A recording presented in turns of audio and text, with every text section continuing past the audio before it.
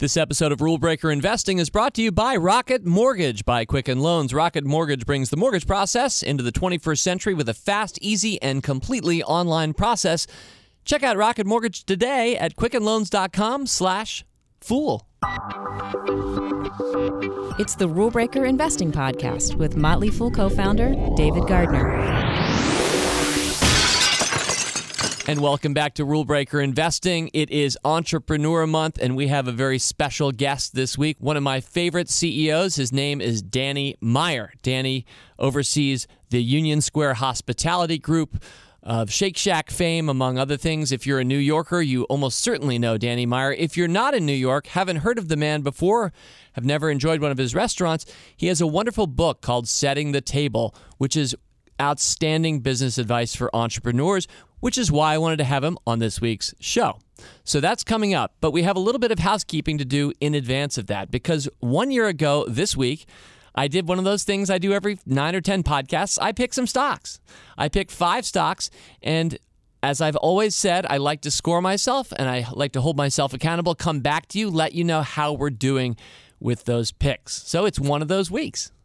And I'm happy to say I'm rubbing my hands together a little bit here because this group of stocks has done pretty well. Now, before I share the results, I want to mention the stock market's performance over the last 12 months since 11/11/15. The S&P 500 largest companies on the market, what I use to gauge the performance of the overall market, as do many money managers, is up 5.2%. So bear that in mind as I go down these 5 stocks. So the date of that podcast was November 11th, 2015. The title, sure, go back and listen to it if you like, was 5 lesser-known rule breakers. And I was picking these 5 stocks for 3 years. So we're just checking in here on the 1-year anniversary. The game is not even yet half played. And yet, let's go over what they were and how they've done really quick. So there were 5 stocks: Middleby, MicroStrategy, NetSuite, NuVasive, and Trex. Those were the 5 picks. I will briefly go over each. Middleby, the outstanding commercial ovens, etc. company, is up 15.5%. MicroStrategy, the big data, mobile-focused data company, is up 13.1%. NetSuite was bought out. In fact, it was announced a few months ago. It just closed out last week. And after the buyout, it closed up 6.3%. NuVasive, the spinal surgery product company, up 16.6%. And Trex, the outdoor composite decking company, was up 68.9%. So all of them were up, with the exception of the one that got bought out by Oracle by double digits. The stock market over this time, over the last year, is up 5.2%. So the average gain of those 5 stocks, I'm really happy to say, is 24.0%, and the market's average is 5.2%. Let me make it really clear before we move on to Danny Meyer. I am not this good. I got 5 out of 5 right. I'd never expect that of myself, so please don't overrate me, and also be kind to me some podcasts, hence when I get one of these wrong and we go 0 for 5. I hope you won't give up on Rule Breaker Investing, but this is the second time I've done this, and I have to say our results are coming in pretty spectacularly for each of these, and I'm already rubbing my hands about the next group of 5 stocks, which we'll cover a couple months hence. So thus much for 5 lesser-known rule breakers. And now on to the interview with Danny Meyer. But first, if you've tried to get a mortgage, you know how frustrating the process is and how you seem to spend hours and hours on paperwork. Rocket Mortgage brings the mortgage approval process into the 21st century. It's fast, powerful, and completely online. Rocket Mortgage lets you easily share your bank statements and pay stubs at the touch of a button, helping you get approved in minutes for a custom mortgage solution that's been tailored to your unique financial situation. It's a quick online process that you can manage right from your couch. So if you're looking to refinance your mortgage or buy a home, check out Rocket Mortgage today at quickenloans.com/fool, equal housing lender, licensed in all 50 states, and MLSconsumeraccess.org number 3030. His landmark business book, Setting the Table, started this way.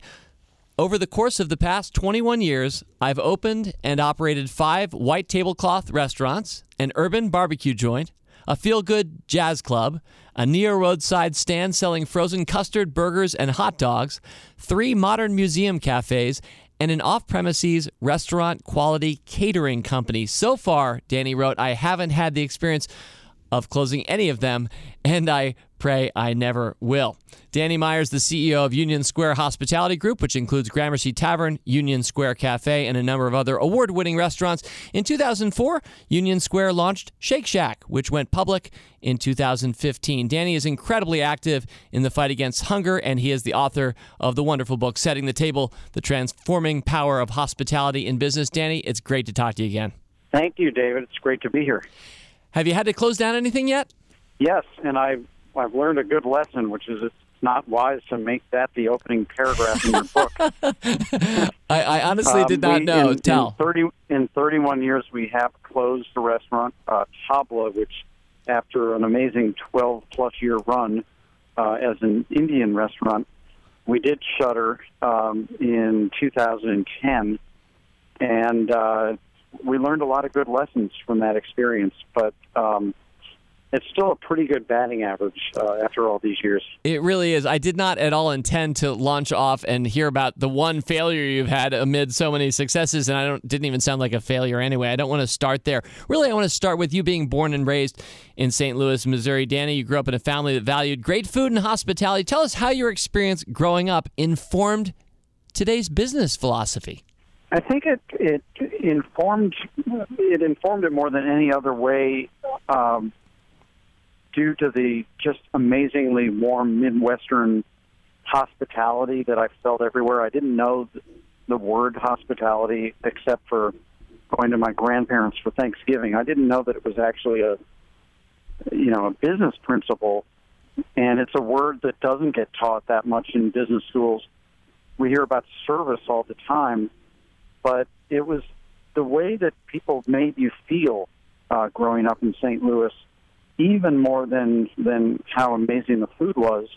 And, in that generation, I grew up in the 60s and 70s.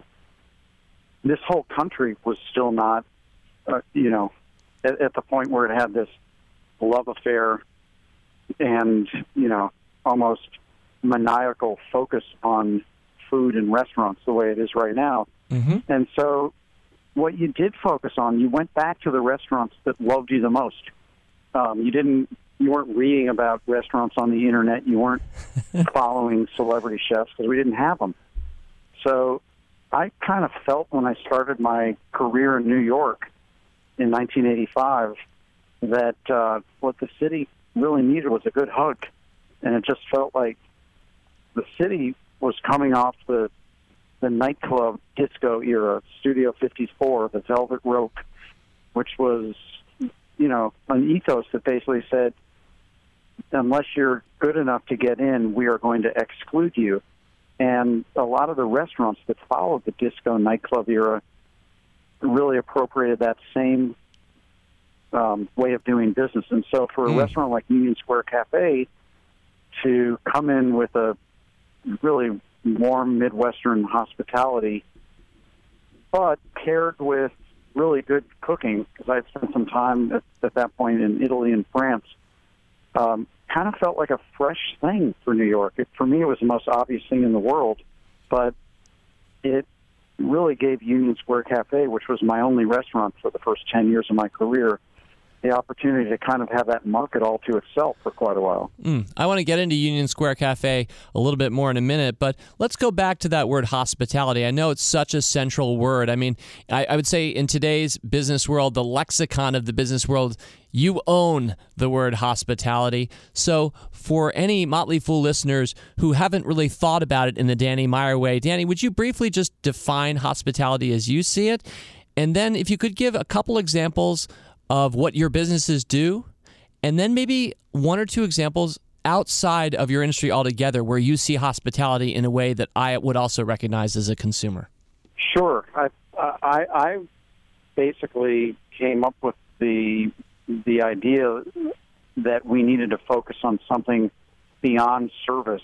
The morning after Union Square Café had earned the James Beard Award for Outstanding Service in America, I felt like a fraud, an imposter, because I had been to restaurants with much better service than Union Square Café, where the waiters dressed in tuxedos. We were wearing button-down Brooks Brothers shirts where the waiters, flambéed your dessert by the side of the table. We were carrying desserts on our arms out of the kitchen.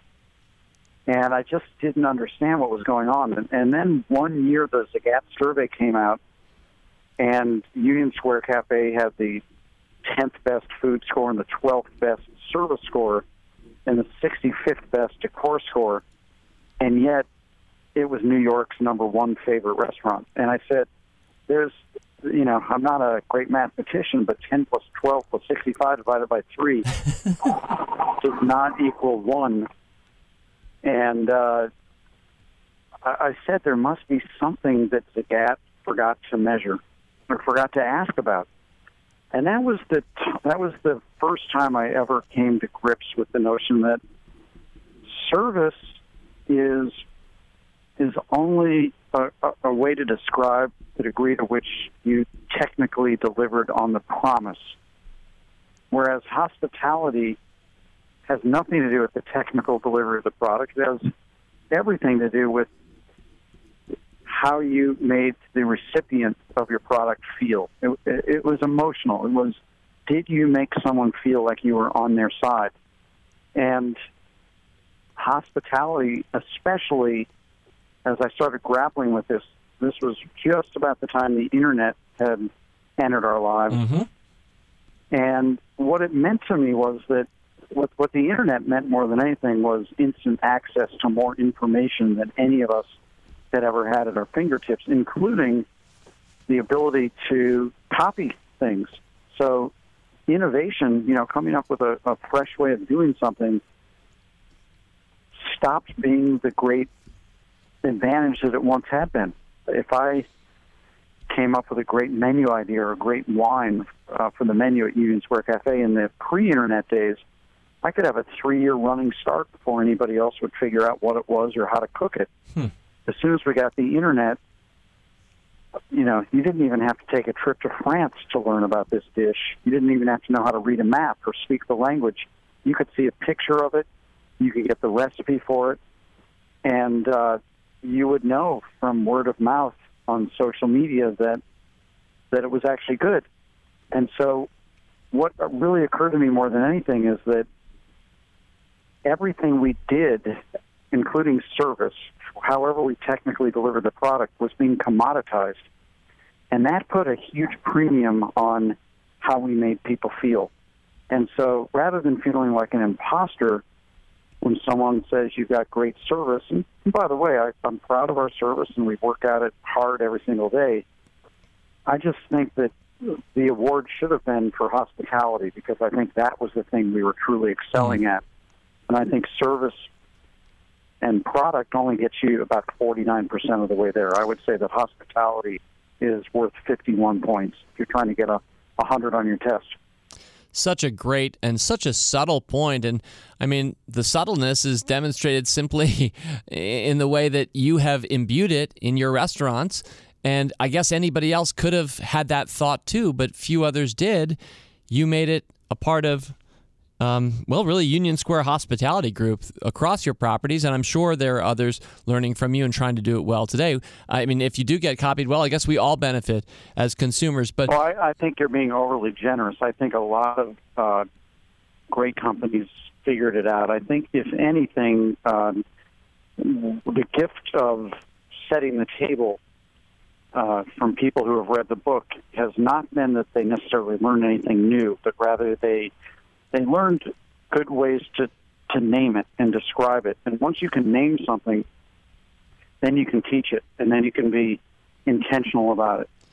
So true. In fact, Danny, the one time that I met you, which was at the Conscious Capitalism conference a few years ago, I remember the talk that you gave, and you talked about, in particular, trying to scale, because once you all of a sudden had more than one restaurant, I remember you saying, I hope I have this right, I remember you saying, I no longer can oversee all my staff because they're in different places. We have more than one restaurant. And so you were saying, how can I ensure that even when I'm not there, people get it? And you said you began to realize you need to turn your intuition about what works, about being for people, about being hospitable, you needed to turn that intuition into intentionality so that it actually became a thing. You gave it a language. You made it something you could teach and coach. Did I get that right? And would you still say the same thing today? You got it very right, David. And when I gave that talk several years ago, I was deeply struggling with that very topic. The two questions I would most frequently get asked would be, how do you guys always manage to hire so many awesome people? And that's a reasonably easy question to answer, which is that we focus on the 6 emotional skills that always are present at a very high level in somebody who's got what we call a high hospitality quotient, a high HQ. And those are people who are happiest themselves when they're making someone else feel better. And that has nothing to do with whether they're a good cook or not. That's just how they're wired and motivated. But the second question was one, when I gave that talk, I was still really struggling with, which was, I called it the $20 million question because I couldn't answer it.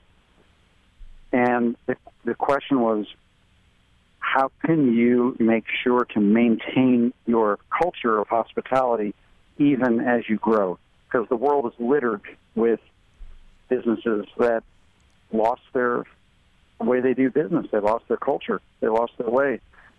And I still couldn't answer the question. We were growing Shake Shack at that point and building new restaurants in New York City, and the Shake Shacks were no longer exclusively in New York. And I was very fortunate to work with a fantastic organizational development consultant named Erica Anderson. This company is called Proteus. She writes a column about leadership for Forbes magazine. Okay. And Erica said to me one morning over breakfast, because I said, I can't answer this question, and I'm worried to death that if we lose our culture, it's like trying to cook recipes with crappy ingredients. It just won't be the same. And she said, sometimes if you can't answer a question, a non-mathematical question, maybe the question itself is flawed. And she helped me to understand that it was a fool's errand to try to maintain culture. Culture does not want to be maintained anyway. You shouldn't be worried about maintaining a culture. You should be worried about how to advance your culture and grow it. And so she helped me to frame the question differently, which was, instead of how can you maintain your culture even as you grow, the question is, how can you use your growth to advance your culture? And that was probably the most important moment I've had in the last small handful of years, because what that showed me was that if you can name your culture and name the family values that you expect from the people on your team to support that culture, and if you are completely focused on promoting people who are the stars of that culture, then what happens is that every time you grow, you are actually sending a powerful message to everybody else on the team. The people who get the professional and financial rewards, first and foremost, of the growth are the people who most carry the culture.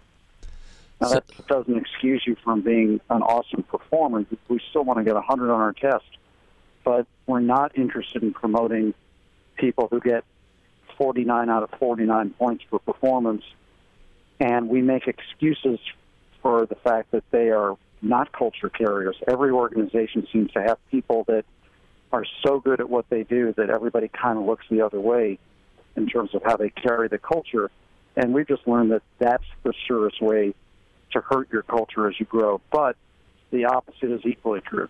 So this is Entrepreneur Month at Rule Breaker Investing, by entrepreneurs for entrepreneurs. Speaking then to the small business person. Maybe you're talking to somebody who's about to open up a restaurant, Danny. I bet you are through this podcast. Or you might be talking to somebody who has a tech startup. So I want you to think across industries here.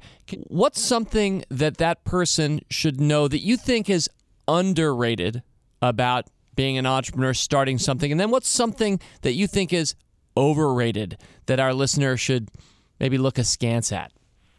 Boy, that's a tough question. I mean, the greatest thing about a startup, especially if it's your first startup, is that nobody's ever heard of you. And so you can actually take more risk, and you need to take more risk. You need to have a real sharp point of view, because if it fails, it's not as if your failure is going to knock down a bunch of other trees in the forest with it. Because, and I think about Union Square Café, which was the first restaurant I opened when I was 27 years old, and it, like any other entrepreneur, I think that I was a bit upsided. I couldn't see down. I could only see up. I couldn't see what could possibly go wrong with it. I was so excited about sharing what I loved with other people that it had to be born, and it was. And if it had failed, you and I would never have met each other.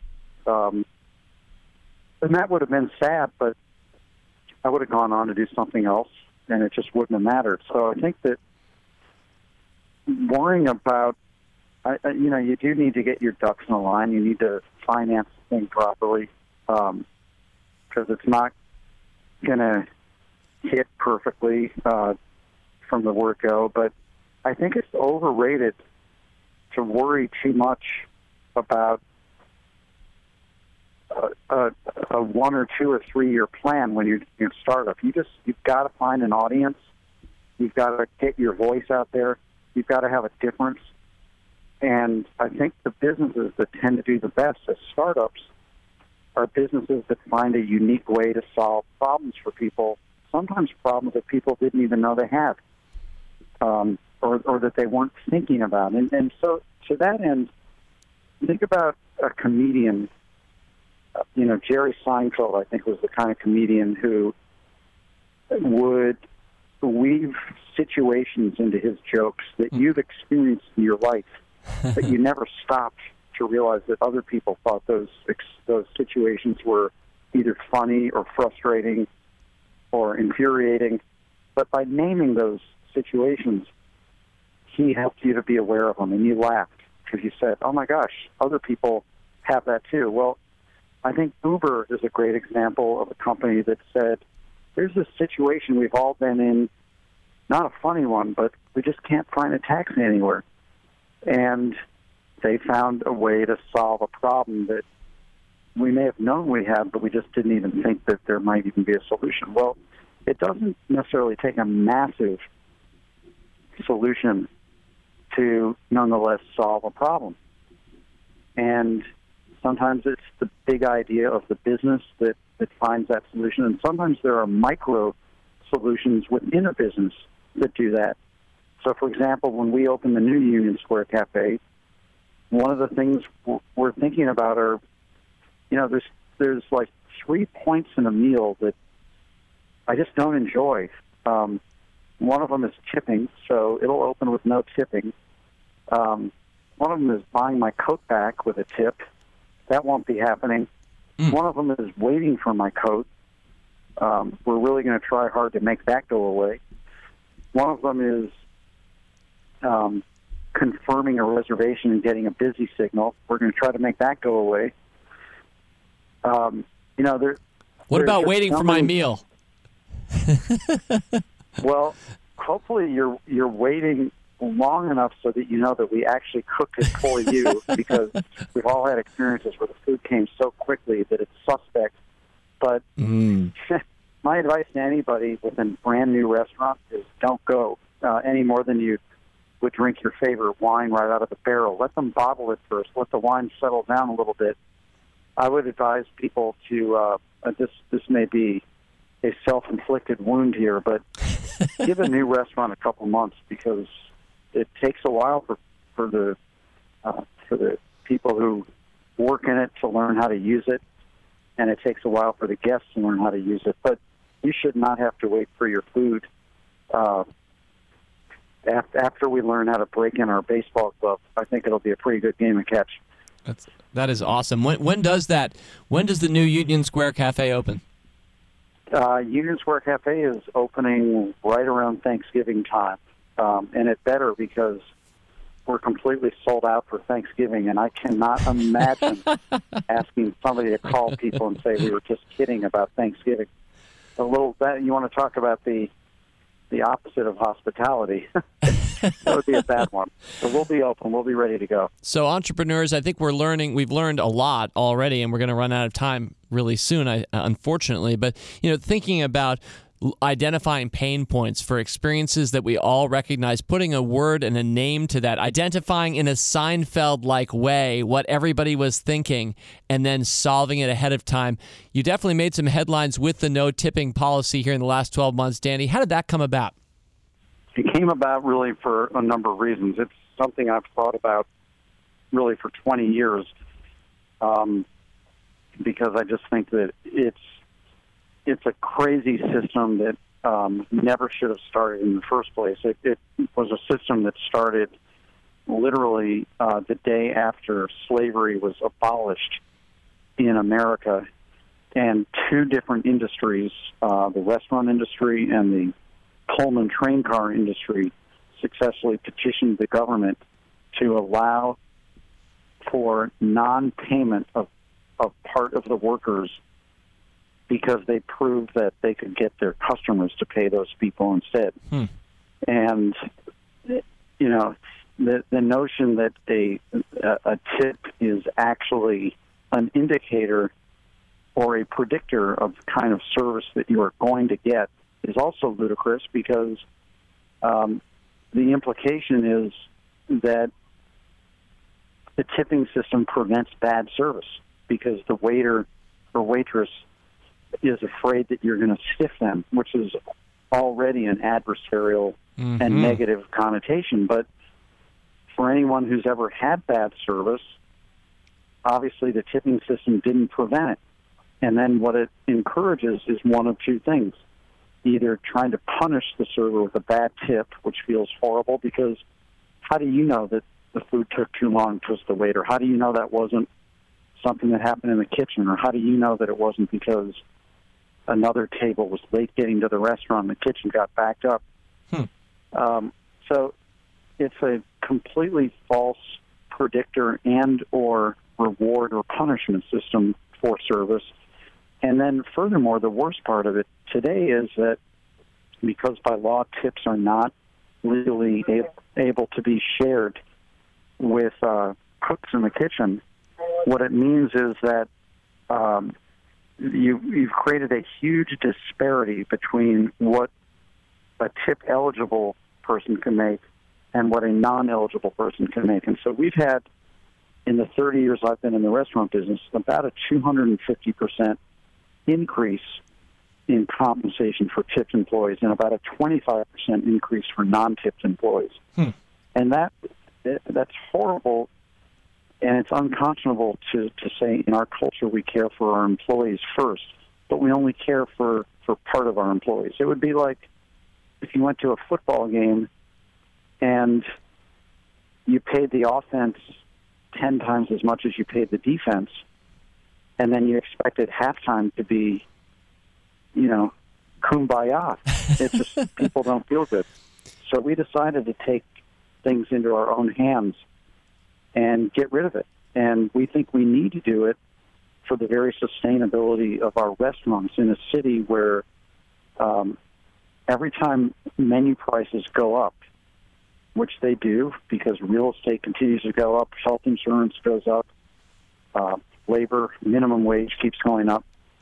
Every time that goes up in a tipping restaurant and you have to tip on top of higher menu prices, the disparity between what a tipped employee and a non-tipped employee just increases. And so we decided, instead of complaining about it or saying, well, that's horrible, but that's just the way it is, that's the system, whoever wrote the rule that we can't address the system and correct it ourselves? So from a quick talk about tipping, I want to kind of close it out here, Danny, put you on the spot, if I may, and ask you for a few tips of a different kind. Thinking already about what you've conveyed to entrepreneurs through this podcast, I'm curious what you haven't gotten to say, and maybe 1, 2, or 3 tips for entrepreneurs that we haven't already learned from you that we can take away from this time together.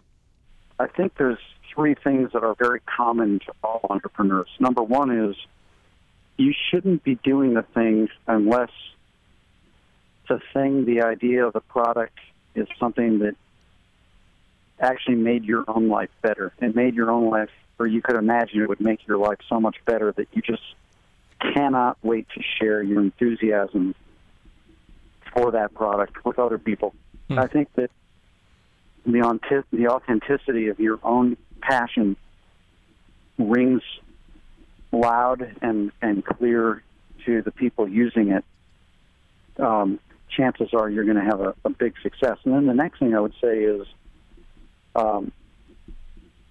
you've got to be able to look yourself in the mirror and say that it makes you feel great, not just when you're ringing high sales numbers, but when you're seeing people actually using your product and finding that their life got better because of your product.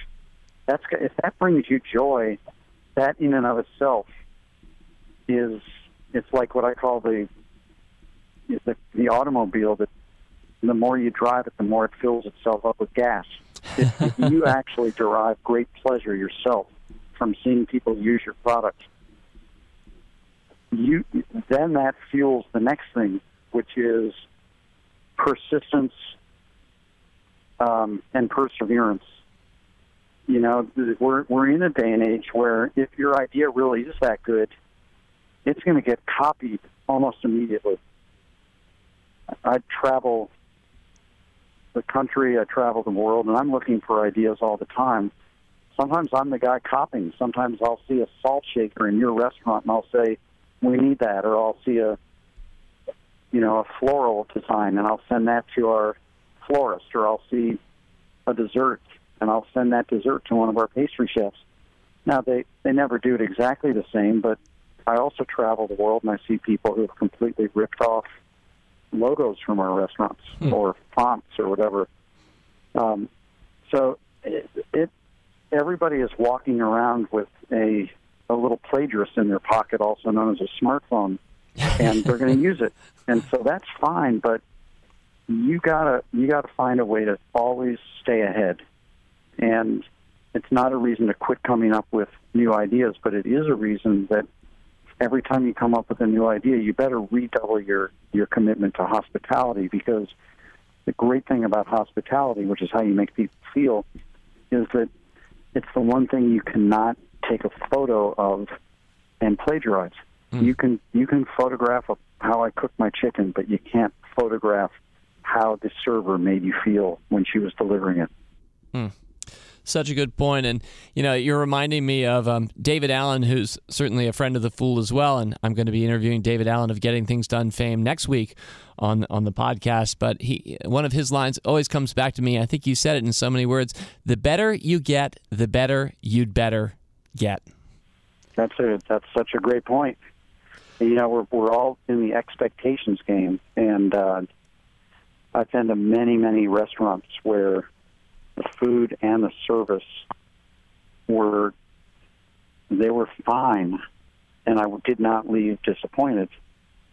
But if that same level of food and service had been experienced at one of our restaurants where somebody had come in with higher expectations, I would probably be getting a complaint letter from someone who was very, very disappointed. And so on one hand, you could say it's a curse to set high expectations because it forces you to get better, but I'm a big believer that thoroughbred horses run more quickly when you kick them, and nags kind of collapse when you do that. So if you're in this game as an entrepreneur, there's just no reason to do it if you're not motivated by trying to be the best. Such a great point. Closing it out, Danny, you wrote a wonderful letter to your employees post-election. In it, you said, I'm going to quote, "We have both a responsibility and a powerful opportunity to lead with our strongest suit, hospitality," end quote. So what's one thing in closing that we can all do to bump up our game when it comes to hospitality, whether it's at the workplace or outside the workplace? I would just look at yourself in the mirror and ask yourself, why were you given 2 eyes and 2 ears and just 1 mouth? A perfect way to close it. He's like my favorite person I've ever known with whom I've spent the least time. Danny Meyer, thank you so much for joining us on the Rule Breaker Investing Podcast. Right back at you, David. Thank you. Fool on. Wow, well, I have to say I did enjoy my brother Tom an awful lot last week, and if you didn't get to hear that, I hope you'll take the time to listen to our discussion for entrepreneurs from the 2 Fool co-founders. But I have to say, Danny at least tied Tom. That was a wonderful interview, full of insights from somebody I think who deserves all of our respect and my admiration. So thank you, Danny. And here's one thing I'm really going to take away from this as well, and that is I finally figured out how to pronounce Z-A-G-A-T. So Danny definitely said Zagat. Zagat. There was even maybe a little bit of Midwestern twang to the second A. Now, I have to say, for years, talking about that restaurant guide, which was more popular probably pre-internet, but is still a brand out there, I was saying, were you too? I was saying Zagat. And I said that for years up until I did it in a social circumstance at maybe it was a cocktail or dinner party, and I was embarrassed by somebody who called me out and said, David, did you just say Zagat? It's not Zagat. It's Zagat. And now I'm here to say, since Danny Meyer is the most authoritative person I can think of on this subject, that it's not Zagat, it's Zagat. So for now on, I'm going to say, I would encourage you to say as well, Zagat. And if the Zagat family feels like we both got it wrong, let this podcast know. One other final reflection. At one point, Danny talked about hospitality quotient, how he hires for that, he was asked, how do you hire all the awesome people? How do you find such great people to hire? A natural question you'd want to ask any entrepreneur of a business that you admire and enjoy. It reminded me of the great Tony Hsieh line. Tony Hsieh, the founder of Zappos.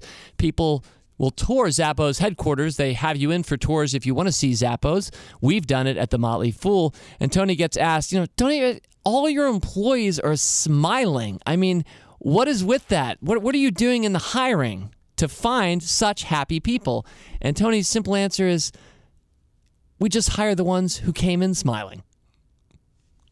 Well played. And that's it for Rule Breaker Investing this week. If you haven't already, please subscribe to this podcast on iTunes or Spotify. And, here's something I'd appreciate. Give me a review. Throw me some stars. Let us know how we're doing. I really appreciate hearing from you in that way. Next week, as I mentioned, David Allen of Getting Things Done fame. Maybe you're a GTDer, I am, or maybe you've never heard of it before. We won't be talking as much about that. We'll be talking about business for entrepreneurs and how to be more efficient, how to prioritize, how to make the best use of your time. That's my focus with David Allen next week. In the meantime, fool on.